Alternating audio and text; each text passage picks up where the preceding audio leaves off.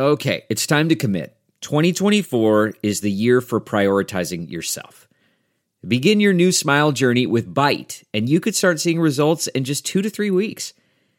Just order your at-home impression kit today for only $14.95 at Byte.com. Byte clear liners are doctor-directed and delivered to your door. Treatment costs thousands less than braces, plus they offer financing options, accept eligible insurance, and you could pay with your HSA, FSA. Get 80% off your impression kit when you use code WONDERY at Byte.com. That's BYTE.com. Start your confidence journey today with Byte. If you found $100 on the street, would you pick it up or keep walking? Of course you'd take the money. So why do you keep picking winners and not betting on them? That's why I go to MyBookie. It's fast, it's easy, and they pay when you win. Let's face it, where you're betting is just as important as who you're betting on. I wouldn't be telling you guys to bet with them if they weren't the best. Do the smart thing. If you're going to bet the football this season, bet with MyBookie. Did you know you could bet on games after kickoff? If by the second half it looks like your bet is going to lose, you can always just take the other side. If you're the kind of guy that likes to bet a little and win a lot, try a parlay. If all your picks come through, you'll multiply your winnings. And no matter how you bet, the NFL season is the best time of the year. Join now and MyBookie will double your first deposit. Use promo code CHAIR, that's CHAIR, to activate the offer. That's promo code CHAIR. Visit mybookie.ag today. You play, you win, you get paid. Boys, it's Jeremy W. Miller. Neal the rebound. Kevin Ollie brings it up. Throws it across. Miller for three. Oh! He backed it in! He backed it in! And the game is tied. We're going to overtime. Over the rebound for his ninth. 18 points, 9 rebounds, 6 assists from Shea. Oh, the chicken! Double time! Miles Turner! Yeah! Welcome to the NBA, my friend! Turner sets the screen. No! Don't let him throw it down like that! Victor on the deep phone! Ladies and gentlemen, welcome to Born Ready to Pod podcast. Welcome to another episode of the Born Ready to Pod podcast. My name is Chris Cook, and here with me today, my co-host, Eric Hawk, who started his big farming duties here today in the 90-degree heat. So, Hawk, why don't you give our listeners an inside look into how your day was? Well, for those of you who don't know, we start out by cutting beans because we have beans and corn on hog farms, and usually you have to wait till about midday, 12 to 1. You know, they have a lot of sun, dry. They're kind of like little sponges, and they need to be below a certain moisture percentage for you to cut them and then sell them without getting a docking fee. So it's kind of just like the great waiting game. And we went out about 2 p.m. and, you know, we got our first field partially cut, and we'll finish it tomorrow. And then we got to wait around a few more days until the next field's ready. And it's kind of just you go when you can, and you try to get the beans cut first, and then you just, at the end of it, you just switch to corn, and it feels like it takes forever. You're just moving a lot slower with corn than soybeans, but that's what I've been doing, and I'm going to get a little busier, which kind of sucks because I usually not miss because I always listen, but I don't get to watch the first couple weeks of Pacers games as much. Usually I get home about halftime, so I always catch the second half, but for those of you who don't know, I usually work a pretty long day in the fall, so that's my story. And that usually runs, through the end of October? Yeah, but we got such a late start, so I would guess it's going to take up most of November as well this year, which isn't bad. I mean, once you get it done, it's a pretty accomplishing feeling, and you feel like you got a lot done, and you make all your money. And then we close it up shop in the winter. We don't have any livestock or anything, so it's kind of nice to take a little break after that and find a side hustle or two. Would Jeremy W. Miller be proud of you today? Yes, I think without a doubt. I know he's getting started as well, so This is This is what you get. Just a couple rednecks talking farming on Born Ready to Pod. All right, well, moving on to some more pressing matters today. We have the Southwest Division preview of the NBA. We've done 3 of these so far. We've done the Atlantic. I'm testing myself right now as well. I believe Northwest we did in the Western Conference, and we also did the Central Division. So today we have the 5 teams in the Southwest Division in the Western Conference. And I'm going to go ahead and start things off like I always do, and that's with the defending Southwest Division champions, Houston Rockets. So last season, the Houston Rockets finished 53-29, and they were 4th in the Western Conference. So took a little bit of a dip back last season. I believe they were the 1 seed the year before. In the first round, they defeated the Utah Jazz in 5 games. And then ended up losing to the Golden State Warriors in the second round, only beating them 2 games. So they took them to 6 games in the second round of the playoffs last year. Notable additions for the Rockets. They had quite the summer. They added Russell Westbrook from the Oklahoma City Thunder, reuniting him with James Harden, his former teammate. Tyson Chandler, Ben McLemore, and former number 1 overall pick bust Anthony Bennett. They had no draft picks in this year's draft. And notable departing players, they ended up losing Chris Paul, who has been there for the last 2 seasons. They traded him to the Thunder for Russell Westbrook. Iman Shumpert, I believe he's still looking somewhere to sign, along with Kenneth Faried. Their over-under number for this year is right around their win total from last season, 53.5. Projected starters this year for the Rockets: at point guard, Russell Westbrook, James Harden at the 2 guard, which really they'll probably flip-flop that position because James Harden is kind of like a point guard anyway. Eric Gordon, PJ Tucker, and Clint Capella. Off the bench, projected bench rotation, returning members: Austin Rivers, Gerald Green, Daniel House. I know that's not how you say his name, I believe. I think it's pronounced another way, but I don't care. And Tyson Chandler going into, I think I saw the other day, his 19th NBA season. And they are coached by Mike D'Antoni. So, Hawk, what are your thoughts this year on the Houston Rockets? Well, the fact that you said Anthony Bennett was on the team, I didn't even know. But they have 2 former projects. McLemore was what, like a top 5 pick, right? Yeah. So I'm reading right now that Bennett played some G League last year with the Clippers, and he shot 45% from the 3, 12.2 and 4.5 rebounds, 54% from the field. So not great. So I doubt. We all know what Anthony Bennett is. It's just kind of interesting. He's 26 years old now, looking to make the end of that roster. I don't know how this is going to work, honestly, with James Harden and Russell Westbrook. It's kind of the big question.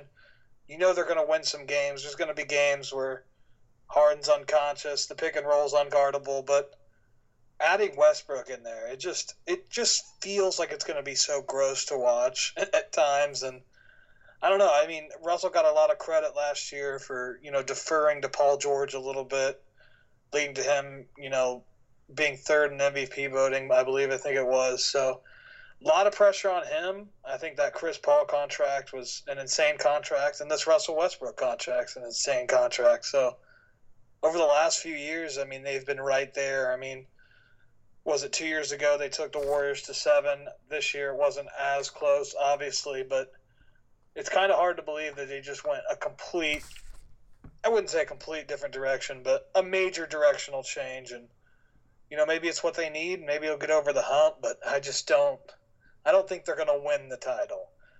For however much success they have, I don't think ultimately they get the job done. What about you? Yeah, I would agree. There was a lot of flack when Chris Paul went there about having 2 ball-dominant guards on the team, and that ended up actually working out well. So I think, obviously, if you ask me now, who would you rather have, Westbrook or Chris Paul, you're obviously going to say Russell Westbrook. So I think that they're going to play well with each other. I don't think. I mean, obviously, you've seen the memes and gifs or whatever of like them trying to like steal the ball from one another and things like that. So a lot of people are expecting them to be selfish, but I think, you know, they're former teammates. They've played together before. They're friends outside of basketball, which is pretty important. I think it'll work out. I still think they're top of this division, but like you said, I don't foresee them being NBA champions. I probably see this team ceiling-wise once again second round of the playoffs. So. Yeah, what do you think about that over/under? You saying that makes me think you'd lean the over. Just because I think maybe they got better this year in your eyes. I think the only thing I don't like about their team is their depth, but they really have never had much depth. They've relied on these veteran players that they can sign to cheap deals, like Tyson Chandler and Jalen Green, etc. So I would probably say, I mean, I think 53 is actually a really good number. I'd say somewhere between 50 to 53. So I'd probably lean slightly under to what they're at right now. All right, perfect. Next up, we got the San Antonio Spurs. Last year, they were 48-34. They finished 7th in the Western Conference, and they lost to Denver in 7 games. Notable additions for the Spurs, DeMar Carroll and Trey Lyles. Draft picks this year at 19, they got Luka Samanic, I believe that is. Close enough. At 29th, they got Keldon Johnson out of Kentucky, and 49th, Quinndary Weatherspoon. Notable players leaving is Davis Bertans. I don't even know where he went. Their over-under projection is 45.5 games. Projected starters for the Spurs, DeJounte Murray, Bryn Forbes, DeMar DeRozan, Rudy Gay, and LaMarcus Aldridge. Off the bench, they got Derek White, Patty Mills, Marco Bellinelli, DeMar Carroll, Trey Lyles, and Jakob Poeltl. They're head coached, obviously, by Greg Popovich, who got his ass kicked in the FIBA World Cup. So, thoughts on the Spurs, Chris? I mean, if you just looking at their roster, I mean, I don't really like the makeup of this team. But they're like the Trailblazers in my eyes. I mean, obviously, the Spurs are a lot more storied franchise than the Trailblazers, but they always seem to overexceed expectations. Last year, they were the 7th seed, took Denver to 7 games. A lot of people probably didn't expect that. Yes, Popovich got his ass handed to him in the FIBA Cup, but I won't give him too much crap because a lot of the star talent backed out on him, so I'm not going to give him crap for that. I still see this team probably as a 7th or 8th seed this year. DeRozan is really, I mean, I think he had a decent year last year, but obviously not being in Toronto anymore, you don't hear much from him. And then LaMarcus Aldridge as well, who's also, he's getting up there in age, but he's still a very serviceable player. I like DeMar Carroll off the bench. Can also probably throw him there in the starting lineup. So 7th or 8th seed I think is fair for this team, and I probably would pick the over on this. I'd say 47 wins for the Spurs. Yeah, I like the over too. I think one thing they have is they probably have a little more depth with their ball handlers, like Derek White. Obviously played well last year. I think DeJounte Murray was out all season, right, last year? Yeah, he was.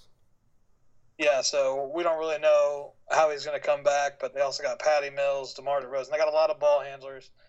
And, LaMarcus Aldridge has played really well there. So I think they're definitely, 7th, 8th seed, like you said. They'll find a way to sneak in. Pop just always seems to get it done, at least get to the playoffs, and they're always a hard out. So I think that concludes the Spurs talk. Yep.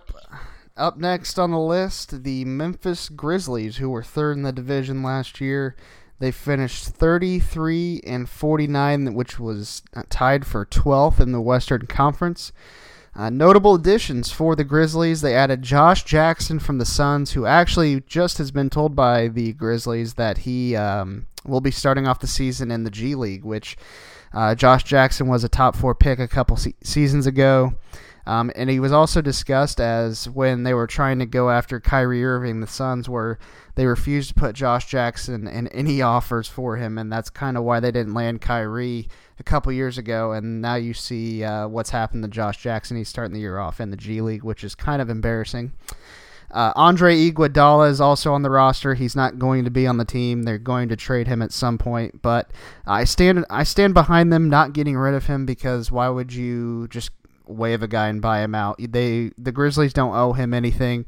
The Warriors traded him. Now the Grizzlies have his rights. At least get something out of him. Solomon Hill, they got him from the Pelicans. Jay Crowder, Grayson Allen, Tyus Jones, DeAnthony Melton, and Miles Plumlee. So quite a big shakeup there from the Mike Conley trade. Draft picks wise, they had the second overall pick and selected Ja Morant to be the future point guard of the team, and then also got Brandon Clark with the 21st overall pick. Notable departing players, obviously I had just mentioned, they lost Mike Conley, they traded him to the Jazz.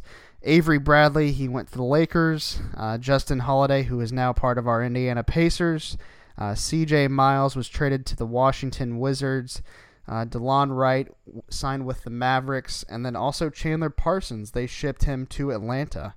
And that was all off the top of my head, too, which is pretty good. It's from typing all this list up.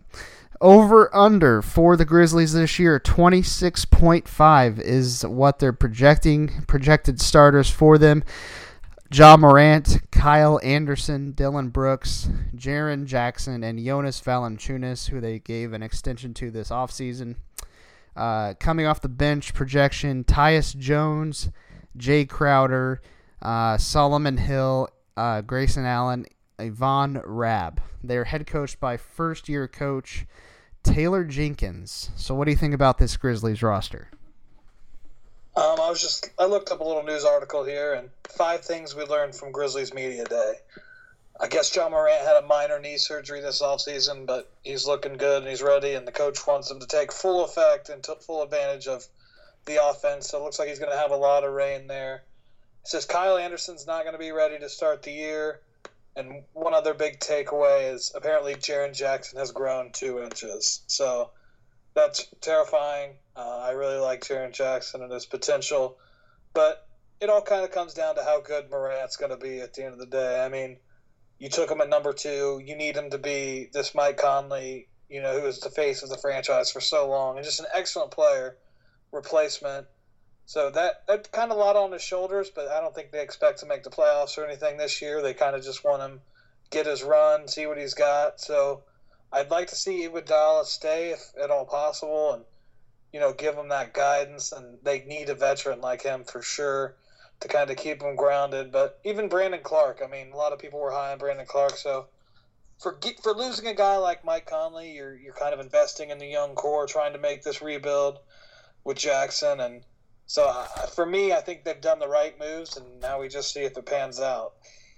Yeah, and regarding their over-under number, I lean towards the under when I see that 26.5. Yeah, that's pretty low, but I would tend to agree. I think they are a worse team last year. How many games did Conley play? It wasn't the full season, but no, and I still think they're worse. Most of their wins also came from the beginning of the year. They were like first or second place there for a while.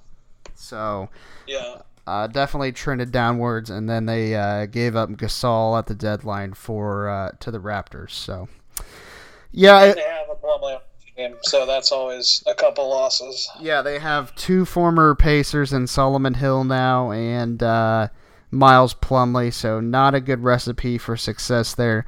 And then also Grayson Allen, who's going to be taking out some nutsacks this year and hitting people with the bows. But I know you're a Duke guy, so I won't give him too much crap.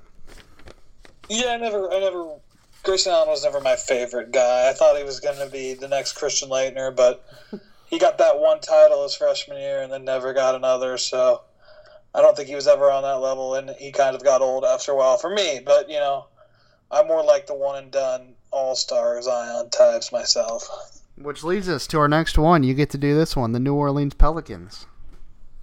Okay, the New Orleans Pelicans last year, they were 33-49 amidst a crazy Anthony Davis drama-filled year. Notable additions for the team: Lonzo Ball, Brandon Ingram, Josh Hart, Derek Favors, J.J. Redick. So, by all accounts, some good additions there. Draft picks, Zion Williamson at first, Jackson Hayes at 8, Nikola Alexander-Walker at 17th. So, 3 guys in the top 20.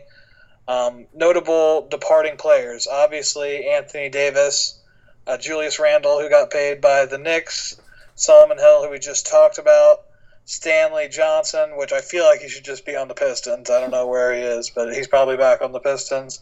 Elfrid Payton and Cheikh Diallo.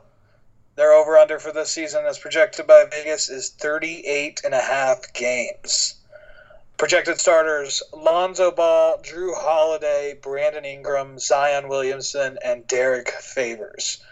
Their bench would be considered J.J. Redick, Josh Hart, E'Twaun Moore, who's still kicking around there, Jahlil Okafor, Jackson Hayes, and Nikola Alexander-Walker, head coach Alvin Gentry. So this is going to be one of those teams that got a superstar, and we're definitely going to see a lot more exposure, even more than when they got Anthony Davis, in my opinion. So it's either going to get annoying for people, or maybe they'll kind of be in the spotlight but be a little under the radar because they'll be out of the playoffs. It's interesting to see the Zion effect and what's about to happen, but I'm a big Zion guy, so I'm hoping for the best. I think they've added a lot of great pieces around them. They've obviously gotten younger, but Drew Holiday, Derek Favors, J.J. Redick, those are 3 outstanding veterans in my opinion. So we'll see. And, even like a guy like E'Twaun Moore is an invaluable veteran, I think. So they got a good mix of young talent. In the West, if this is a playoff team, I think Zion is a transcendent player. If not, he could still be that player, but the West is tough, so I don't think they'll hit that over. What do you think? Yeah, I mean, if this was an Eastern Conference team, I for sure would have them in the playoffs, but since the West is so deep, I think it's going to be tough for them. Ceiling-wise, I do say probably would be an 8th seed this year, but like you said, I do like the veteran additions in Redick, Favors, and also Drew Holiday, who's been there. So I like that. In the locker room, I think it's good to pair with all these young guys. It'll be interesting to see, Lonzo Ball in a New Orleans Pelicans jersey. The guy has really struggled to stay healthy.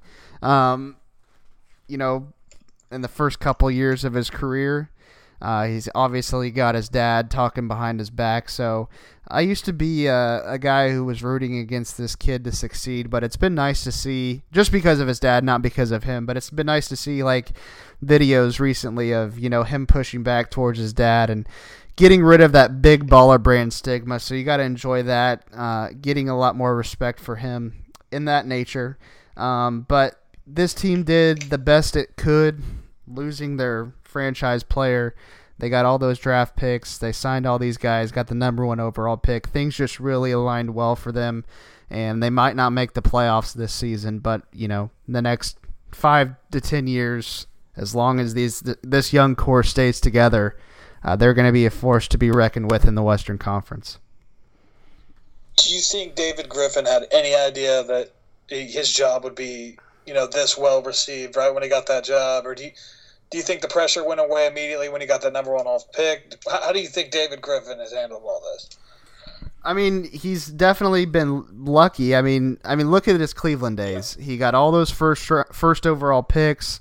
Everything just seems to align perfectly wherever he goes. So, I think that he was obviously, when he first got the job, he probably went straight to Anthony Davis and wanted to see if there was any way they could reconcile and figure this out, because you have a player like that, you obviously don't want to get rid of them. So when things didn't work out, he did the best he could. I thought, a lot of times people were saying that, they were going to lose on that deal by waiting and waiting and waiting, but they got the number 4 overall pick. They got Lonzo, Ingram, Hart.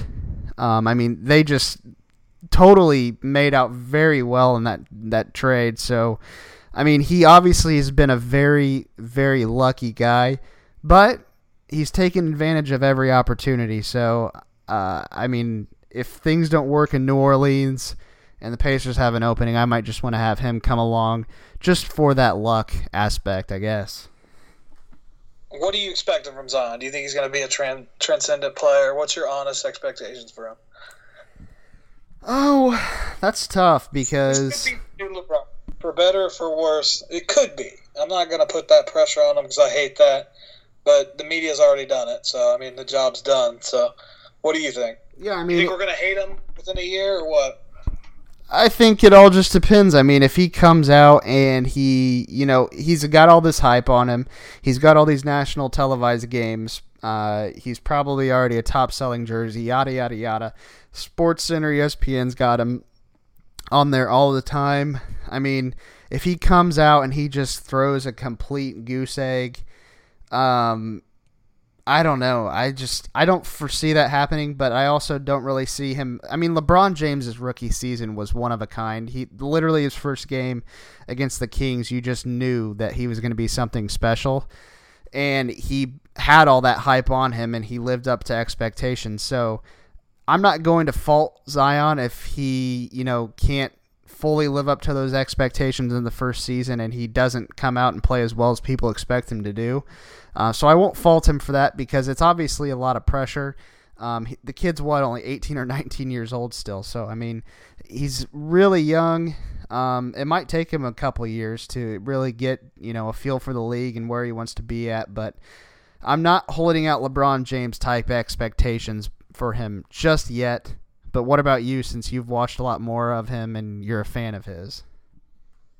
It's going to be interesting because he's like the first big, I guess, recruit, maybe since Anthony Davis, and maybe he's even bigger than that at this point, but he grew up in the social media age. Everyone saw his highlights when he was a freshman or in 8th grade, and he was kind of this myth for so long. You never really saw him play. You just saw him destroy kids where he looked like he was 30 years old in those games, and I think at the end of the day, athleticism in the NBA is what separates, the guys who really want it, because everybody wants it, but the guys who are athletic and really want it, they get to another level just strictly because it's an unfair advantage because of their body. And if anyone's got that athletic advantage, it's Zion Williamson. So he may struggle, but I think at the end of the day, he's going to be a 10-time All-Star if I had to guess, and I don't know if he'll win a championship with New Orleans necessarily, but I'd like to think, he ushers in that next generation and, who knows? But I think he's going to be pretty good, and I think that's enough Pelicans talk. Yeah, and speaking of, I've just seen some news here. It's not really breaking, but a Miami Dolphins vendor charged a fan $724 for 2 beers using a skimming device at a game this season. What is a skimming? I don't know. He was employed with an organization called Rocket Man. He was not working for the stadium of the Dolphins. The fan got a notification on his phone about a fraudulent charge, and he was charged $724 for 2 beers. Why would you just buy 2 beers for some random ass guy standing on the street? Come on. So yeah, I'll have to do. On the street. Yeah, I'll have to do more research on that one, but I mean, it's bad enough that you're going to a Miami Dolphins game for one, and then you lose $724 in the process. So, anyways, back on track here. Last team in the division, we have the Dallas Mavericks, a team that a lot of people are looking forward to watch this season. Last year, the Mavericks finished 33-49, and they were tied 12th in the Western Conference. So, as you can see here, a trend for the last 3 teams in this division, they all finished with the same record, and were tied 12th in the West. Notable additions for the Mavericks this offseason: Seth Curry. I believe he used to be a former Maverick, so he's coming back there. DeLon Wright, who started off last year with the Raptors, traded to the Grizzlies, and then signed with the Mavericks last offseason. And Boban Marjanovic, got the big tall guy with the big hands, big feet, big everything. If you catch my drift there, Boban is a big man. Draft pick wise, they took Isaiah Roby with the 45th overall pick in the second round last year. Notable departing players for the Mavericks: lost Dirk Nowitzki last year. He played his final season. Not like that's really that big of a loss on the court as of now, but, because Dirk just looked at times he was just... we knew it was time last year when he was playing. So shout out to him in his career, and I'm sure he will have some type of role in the Mavericks organization going forward. Also lost Trey Burke and Devin Harris, who has also been pretty much a lifetime Dallas Maverick. Their over-under number this season, 40.5. Projected starters, DeLon Wright, Luka Doncic, Tim Hardaway Jr., Dwight Powell, and Kristaps Porzingis, who is also someone you could probably add to notable additions as well. He didn't play a game last season for the Mavericks, so this will be the first time we see him in a Mavericks uniform this year.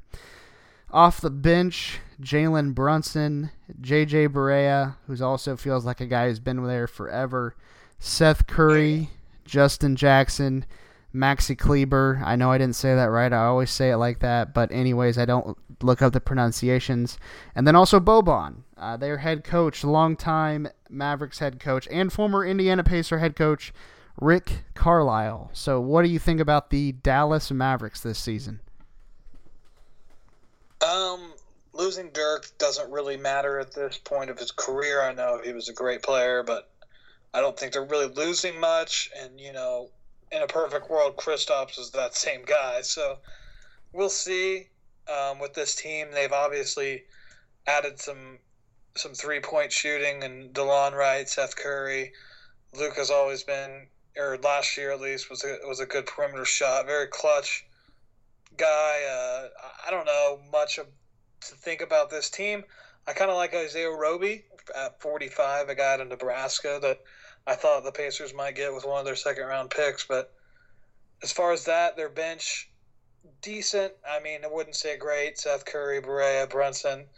So I think at the end of the day, that's going to keep them down. And Kristaps kind of has an injury-prone history now.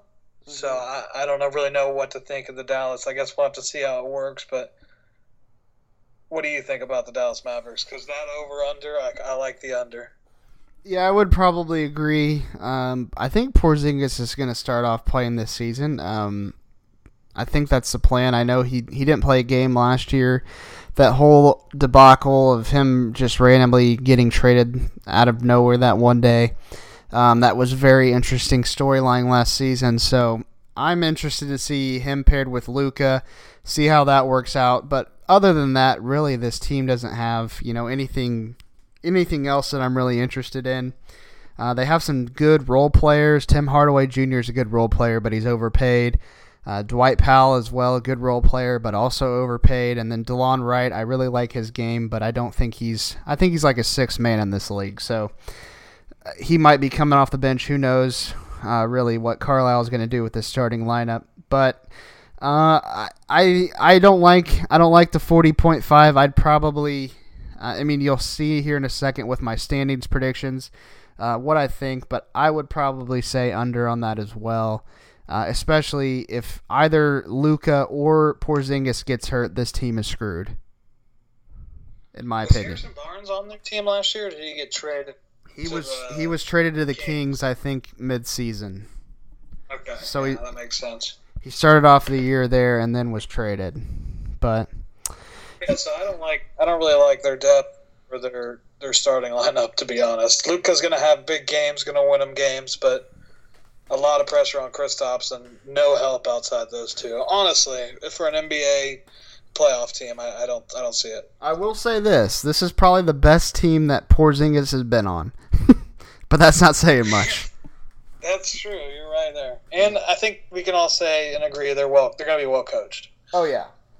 They got a great coach. He's been there for a while. Glad to see him get an NBA title back in 2011. So I think they'll be decent, but I don't think they're going to get 40 wins, especially if one of those guys gets hurt, they're screwed. So, yep. All right, those are the 5 teams there. And now for the very special part of the division previews, we do our projected standings. So I will start it off here. My 1 through 5 prediction. First off, I have in my prediction winner of the division as the Houston Rockets. I think obviously they have the two biggest stars in this division in Westbrook and Harden. I think that there might be some kinks to work out at the beginning of the season, but like I said, these guys are used to playing with each other. They're friends, teammates. I think it'll work out just fine. So any other division, maybe they aren't my number one ranking, but in this one, I like them to finish first. Second in the division, I have the San Antonio Spurs, and I have them there pretty much based on one thing and one thing only, and that's Greg Popovich. And they just always seem to overexceed expectations, even when they don't have that really much of a talented roster. So I have them projected to finish second in my division rankings. Up third, I have the New Orleans Pelicans. I have them finishing third in the division. I think they have a lot of young guys, but as we've mentioned before, they have a lot of veteran leadership on the team. I think that's going to keep things good in the locker room. Like I said earlier, ceiling-wise, I'd say 8th seed, but I think this team is probably the third best team in this division. I like their depth. I like their starting five. And especially if Zion comes out and has a stellar year, I think they'll easily be a top 3 team in this division. My fourth team, I have the Dallas Mavericks. And that's simply just because from the top 4 teams to the Memphis Grizzlies, there's just a big separation there. So you got Luka and Kristaps together. I have them finishing 4th, obviously, over the Memphis Grizzlies, who are my 5th team. Just not a lot of talent there. It's going to be a work in progress. Hopefully Ja Morant works out and they can get another top draft pick next year to pair alongside him and Jaren Jackson for the future. So how about you? I'll take the Rockets at 1, just similar to what you said, the 2 best stars in the division. Just to mix it up, I'm going to go all in with Zion, put the Pelicans at 2, and then I'll put the Spurs at 3, and then I'll put the Mavericks at 4 like you had. Or was that did I say the Spurs? I always get these confused because I don't write them down. You had the Spurs at 3. Okay, yeah, so Spurs 3, Mavericks 4, Grizzlies 5 for me, with the Pelicans at 2 and the Rockets at 1. So just for the projections and make it interesting, I'm going to put the Pelicans at 2. All right. Sounds fair enough to me.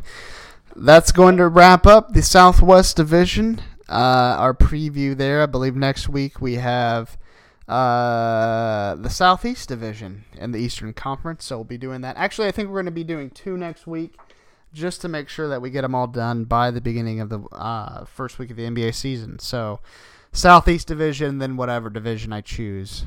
It'll be a surprise next week. So that's going to wrap up this portion of the podcast, and I think maybe we have a few minutes here for some random talk if you're down for that. Random talk it up. Let's do it. All right, so we'll be right back after this. Football is back. AB is in Oakland. Le'Veon's with the Jets. OBJ and Jarvis Landry have teamed up again in Cleveland. One thing that hasn't changed, though, where I'm placing my bets this season.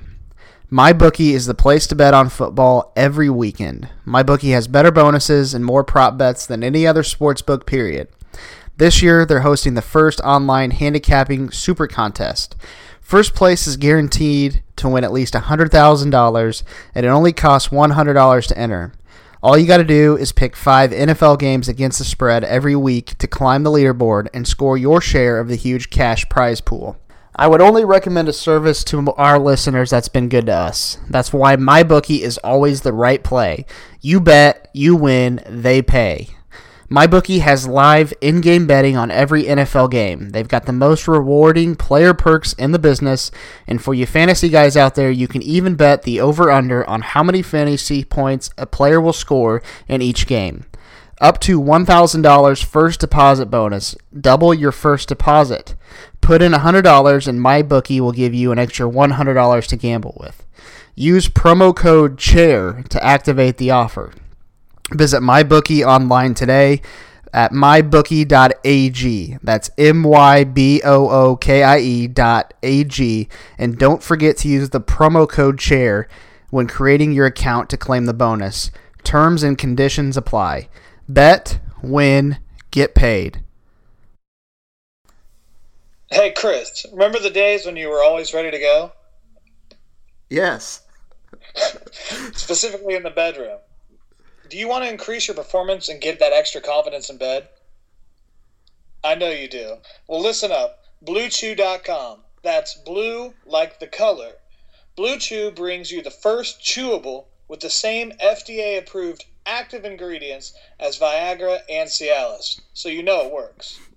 You can take them anytime, day or night, on a full stomach or empty, and since they are chewable, they work up to twice as fast as a pill. Wow. So you can be ready whenever an opportunity arises, because I know you like to seize an opportunity when you see it, Chris. Oh, absolutely. If you could benefit from extra function and more confidence when it counts, Blue Chew is the fast and easy way to enhance your performance. Most guys talk a good game, but Blue Chew helps you follow through.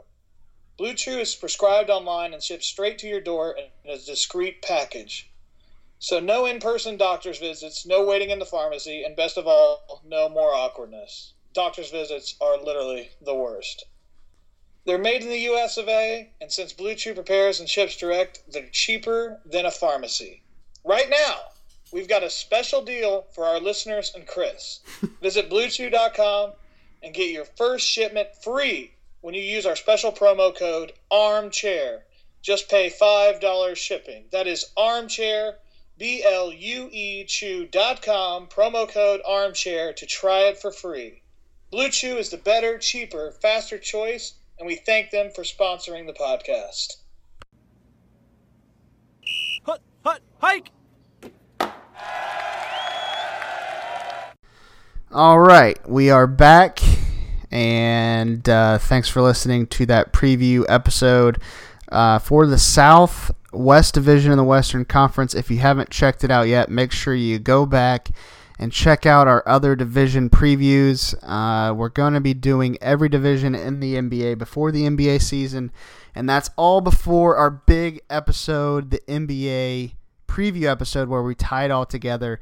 I think I even heard that Two Phones Light will make his reappearance back on the podcast for that episode. So it's going to be a very special episode when we debut that. But check out all the preview episodes before we get to the penultimate NBA preview episode coming out the week of the NBA seasons starting, which is less than a month away now, since we are in the month of October, which is very crazy to say. But anyways, to a sport that's actually going on right now. NFL football, week 4, the Indianapolis Colts completely and utterly demolished at home by the Oakland Raiders. You were at that game. You saw it firsthand. Thoughts? It was brutal to sit through. I mean, if you let a guy like Trevor Davis, how far was that run? Was it 75 yards? It was like from the kickoff. It was 60 or 70 yards. Even if it was only 20 yards, let's just say it was 70. You cannot in today's NFL get 70 yards on a jet sweep. They run that play 30 times a game, most teams. So it's just really frustrating. That play in particular, obviously, they had some guys make some big plays. Vontaze Burfict's a total piece of shit. The season suspension is not strong enough, in my opinion. It should be a lifetime ban, and banned from anything. He shouldn't even be able to get Social Security when he's older, is my opinion on the matter. Other than that, I think it's pretty obvious the defense looked like total shit. It's pretty obvious that we can't seem to get Paris Campbell going in open space. Every time he catches a pass on the line of scrimmage, he just gets annihilated. So that's frustrating. I'd like to see that at some point.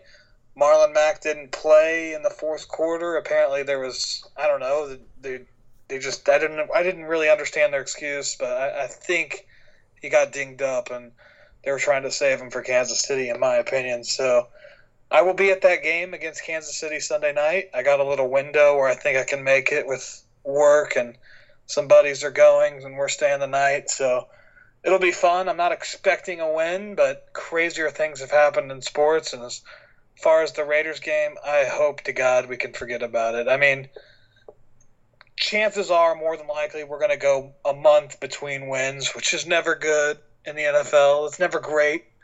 So I'm not excited about that by any means with our bye week after Kansas City, but I don't know. I think expectations have tampered a little bit. If you follow Scott, the ugly Scott on Twitter, you've seen all kinds of projections from, 11 wins to tank completely to 2 wins. So, whatever Scott wants to say about the season, I'm on board with at this point. Oh, I just fucking love Scott. I love. He's had some questionable tweets. I wanted to call him out, but I don't want to get blocked by him because I live for Scott's tweets. They're amazing. Down in the dumps. If you don't follow him, make sure you go follow him. But yeah, that game, it was just so frustrating from beginning to end. And the one thing I want to point out was all of the drops on the offensive side of the ball, obviously. So I just shit day. Yeah, I don't understand how. It's not like the passes were not anywhere close and they were questionable. They were all right on the money. The passes were all right there. All the drops. There was no excuse for an NFL wide receiver or tight end to drop those passes. And it just amazes me how bad this Colts offense looks. Even last season, without T.Y. Hilton in the lineup. I mean, he just brings so much to the Colts offense, and he's definitely the one guy that they need out there. You could even say Andrew Luck was a quarterback. They need T.Y. Hilton out there. Just look at all of the drops. Chester Rogers, the fact that he gets playing time, and he's out there catching touchdown passes and dropping 3 or 4 balls a game. Ebron played like complete shit, dropped 3 passes. I mean, it's just inexcusable. I mean, and I pointed it out, like Ebron missed an easy catch, would have easily been a first down, and the next play, Paris Campbell fumbles. Well, they would have probably ended up, I'm not giving Paris Campbell like an excuse here or anything like that. I mean, still whatever, he shouldn't have fumbled, but like they could have ran a different play or something like that, kept the offensive flow going, but instead Ebron catches a gimme pass and then the next play it's a fumble, and that just completely ruins momentum. It's just like you got to get guys to catch the ball, and this is my one big thing. I'd say we're a pro Chris Ballard podcast. I've liked the things that he's done thus far. I'm not all in on him like a lot of people, like most people are, but we're a pro Ballard podcast. The one thing I don't understand, and just irritates me, is I get you want to be smart with money. I get it. Ryan Grigson was terrible with money. He gave $21 million or whatever it was to Andre Johnson. He signed Trent Cole. He signed all of these shitty-ass old players. And so I get you want to be smart with money. You want to develop young talent. But when your best players go out, like T.Y. Hilton, and you're relying on a guy whose first name's Chester to keep you in ball games, you're screwed. Jacoby Brissett has done a great job running this offense, and he's not an elite quarterback. He's a serviceable quarterback, but he's done a good job. You got to get him people to throw the ball to. Okay, T.Y. Hilton and Jack Doyle, Pascal, like those can't be Pascal and Doyle. They can't be your guys to rely on when T.Y. Hilton's not in the lineup. Go and get somebody. Look at it right now. Look at receivers in the league right now that aren't happy. Stephon Diggs just look at all these receivers who want out of their current teams. Like every other receiver in the league is unhappy. Yeah. Go and make a deal. Get one of these guys. Like, what are you waiting for? I don't care if you have to pay a receiver. Pay a receiver. T.Y. Hilton is getting up. He's like 30 now. I mean, he's still got several years left, but what are we going to do when he's gone? Go and pay receivers. You can't wait to develop these guys. These fans want to win now. I want to win now. And we can't be relying on guys like Chester Rogers to drop 4 balls a week and then catch a touchdown pass. Ebron can't get these passes anymore when he drops 3 or 4 passes a game. He even does it in games where he catches touchdowns. Go and get me some offensive weapons. I wanted to rant about that. I apologize for my rant, but go ahead with your next thought or what you think about that. Does Deion Kane even exist? No, he doesn't. He dies. I don't even think he exists at all. And I was really hoping for something. He had a productive preseason and just nothing out there. I don't know if him and Chad Kelly just had unbelievable chemistry like no one's ever seen, but you got to give me something, Deion Kane. Like, I'm about to just jump off the wagon with all of Deion Kane thoughts, but I did have one more thing, and it's slipping my mind at the moment. Oh yeah, the difference between Jacoby Brissett and Andrew Luck is the end of that game, and more than likely Andrew Luck might not have got it right, or Andrew Luck might have done a bonehead play just like Jacoby. But when Jacoby's asked to be put in those situations where you're down 7 after spotting them 14 easy points early, one drive in a 2-minute drive situation, that's what separates a guy from Luck and Jacoby. Is Luck, you have utmost confidence, and Jacoby, I don't think you've ever really seen it with him, having a drive like that. So that's the difference. And unfortunately, he threw that pick 6, and then, Ebron came back with, the most ridiculous, touchdown late I've ever seen. But then to not go for the onside kick, I thought about it a lot. And the moment I thought, kicking it off, just a normal kickoff where they'd have to return it was the right move. It's just 3 straight tries. You hope they don't get a first down. But then, 3 straight ties, hopefully you don't get a first down. At midfield, they're still not going to kick a field goal, probably. That'd be like a 67-yarder, 65-yarder. So I think the smarter play at the end of the day would have been to go for the onside kick, and then you have 3 chances to stop them to maybe get the ball back. It's definitely going to be terrible field position either way, but to me, we had a little momentum being down 14 and then tying it up. I don't know. Crazier things have happened. I can't remember the last time we ever recovered an onside kick, but you kind of got to go for it, and that's why you practice it, I assume. I don't know. I think that's one big coaching mistake that Reich made. What do you think about that? Yeah, I will be 100% honest with you. After the pick, I was done. I tuned out. So I didn't. This was our discussion between me and Alex Golden on Twitter as well. So he's the one that jarred me to think the other way, that they should have onside kicked it. So I don't know. Yeah, we all kind of thought around 500, and I'm thinking nothing much has changed it. We got an easy second half of the season, but we're going to lose some games we shouldn't, like we did last week. So that's just the way it is. And everyone has injuries, and it's a good, convenient excuse, but the good teams find a way to win with the injuries. Yeah, and you can't tell me that Darius Leonard being out on the defensive side of the ball is, causing the defense to be this bad.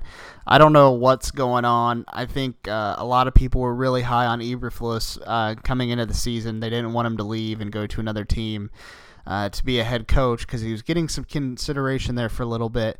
And then now a lot of people are calling for his head 4 games in. I'm not going to do that, just a quarter into the season. But they got to shape it up. They got to do something. I mean, Derek Carr looked like Joe Montana on Sunday. I mean, it's just Derek Carr sucks. And, I mean, you can't, especially a game at home, you can't give up big plays. You can't give up jet sweeps that are 70 yards. And then there was even times like there's Kevin Bowen, I think, posted a video. It was like 3rd and 8, and there was nobody defending the middle of the field. And I think it was their tight end or whoever it was. He was just standing there, and it's like you or I could have completed that pass. So, I mean, it's ridiculous. I don't understand what's going on. I hope we're fully healthy going into Kansas City. Give me T.Y. back. Give me Darius Leonard back. Maybe we have a shot to keep the game close. But if those guys are out and, we got a couple of these other guys out like Mack, and then I also think I saw Clayton Gathers was hurt as well. They might post I think I saw that, yeah. Jesus Christ. They might be posting a 60 burger on us. I don't know. Yeah, it's looking like it. I think we'll definitely be able to score, but I don't think we'll be able to match at the end of the day. And Detroit, maybe it was an anomaly. Maybe they're good. We don't really know. They're 2 1-1s, and they played them really tough. But that was in Detroit. obviously that hook and ladder play they ran was absurd, and they're just in a whole nother beast, and they have weapons across the board, and speed. So I don't think we have the horses to stop them. We're going to have to get to the quarterback if we want any shot. So that's my thoughts. I mean, you made the smart play here. You just decided instead of having to listen to Chris Collinsworth on TV for 3 hours that you were going to make the drive to Kansas City to watch the game just so you wouldn't have to watch him. I respect it. Yeah, I think Arrowhead is a dream stadium to go to. It's always when talks is the loudest. It looks insane, and I think by all accounts they have good barbecue and their fans are awesome. So I'm excited. Sunday night game. It's not going to be freezing cold outside yet, so I think it's going to be the perfect temperature. And then I get back and I work for 2 months straight. So it'll be a nice little pre-vacation to a heavy work week month.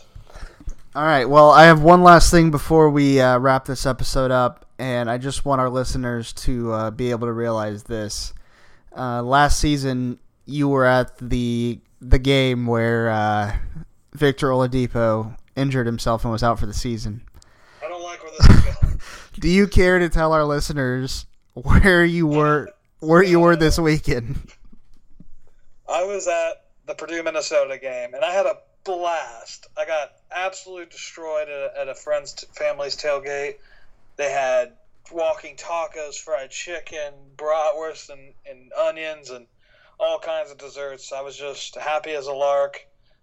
Walked in, sat in the game. Purdue just forgot to play defense, and Sindelar and Moore got injured on the same play, which isn't funny, but I was so fucked up and unbelievably confused when it happened that it was a somber moment, and the play didn't look good for Moore, so thoughts up to him. I love Rondale Moore, but it's classic luck luck for me in a way. So yeah, I mean, hopefully we won't see anything happen in Kansas City out of the ordinary. Yeah, I mean, you have the Moncrief jersey. Look what happened there. Oh no! Obviously, we got the Oladipo. You have to have a Vinatieri jersey as well, I would bet, right? When he first got there, I had one of the old Reebok ones. Well, we're still saying you're a jinx there. What was the tall guy from the Charlotte Bobcats? That was like the first pick. Emeka Okafor? Yeah, I went all in about a Bobcats Emeka Okafor jersey when I was young too. So. Yeah, and then obviously Oladipo, and then now Rondale Moore and Sindelar. Same play. My God. Yeah. I think it's safe to say by now you are the jinx. I've been to some games where there haven't been injuries, and the last game that I was at where we played Kansas City was an unbelievable, the most points ever come back in a playoff game of all time, I will have you. So I'm not all bad luck, and hopefully I can bring some of the good luck and leave some of the bad this weekend. Let's hope so. So, all right, that'll wrap up this episode. Coming this weekend, though, Pacers are on their way to India.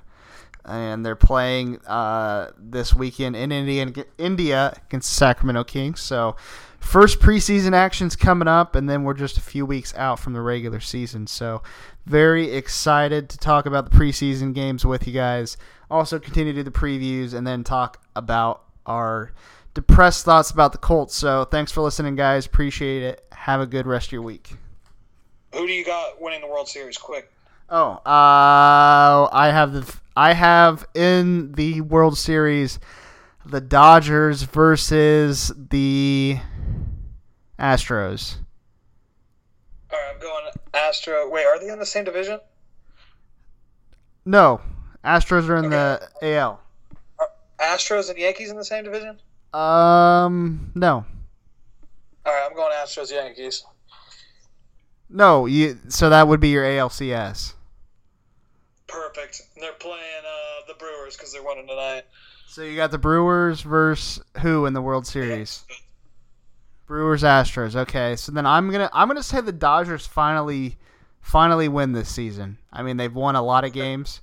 They won a lot of games this year, and they've been to the World Series 2 years in a row. So they're due. Yeah. But this first game's in the 7th right now, so I could lose my World Series pick tonight. Personally, who I'm rooting for, though, I am rooting for the Oakland Athletics to win. That's my team to get. actually. That's my team to get behind. I just love how Billy Beane always puts together these random shit bags, and he gets them to like 90, 95 wins and a playoff berth. It's just exciting. It is. So, all right, now we'll actually end the episode. Have a good week, guys. See ya.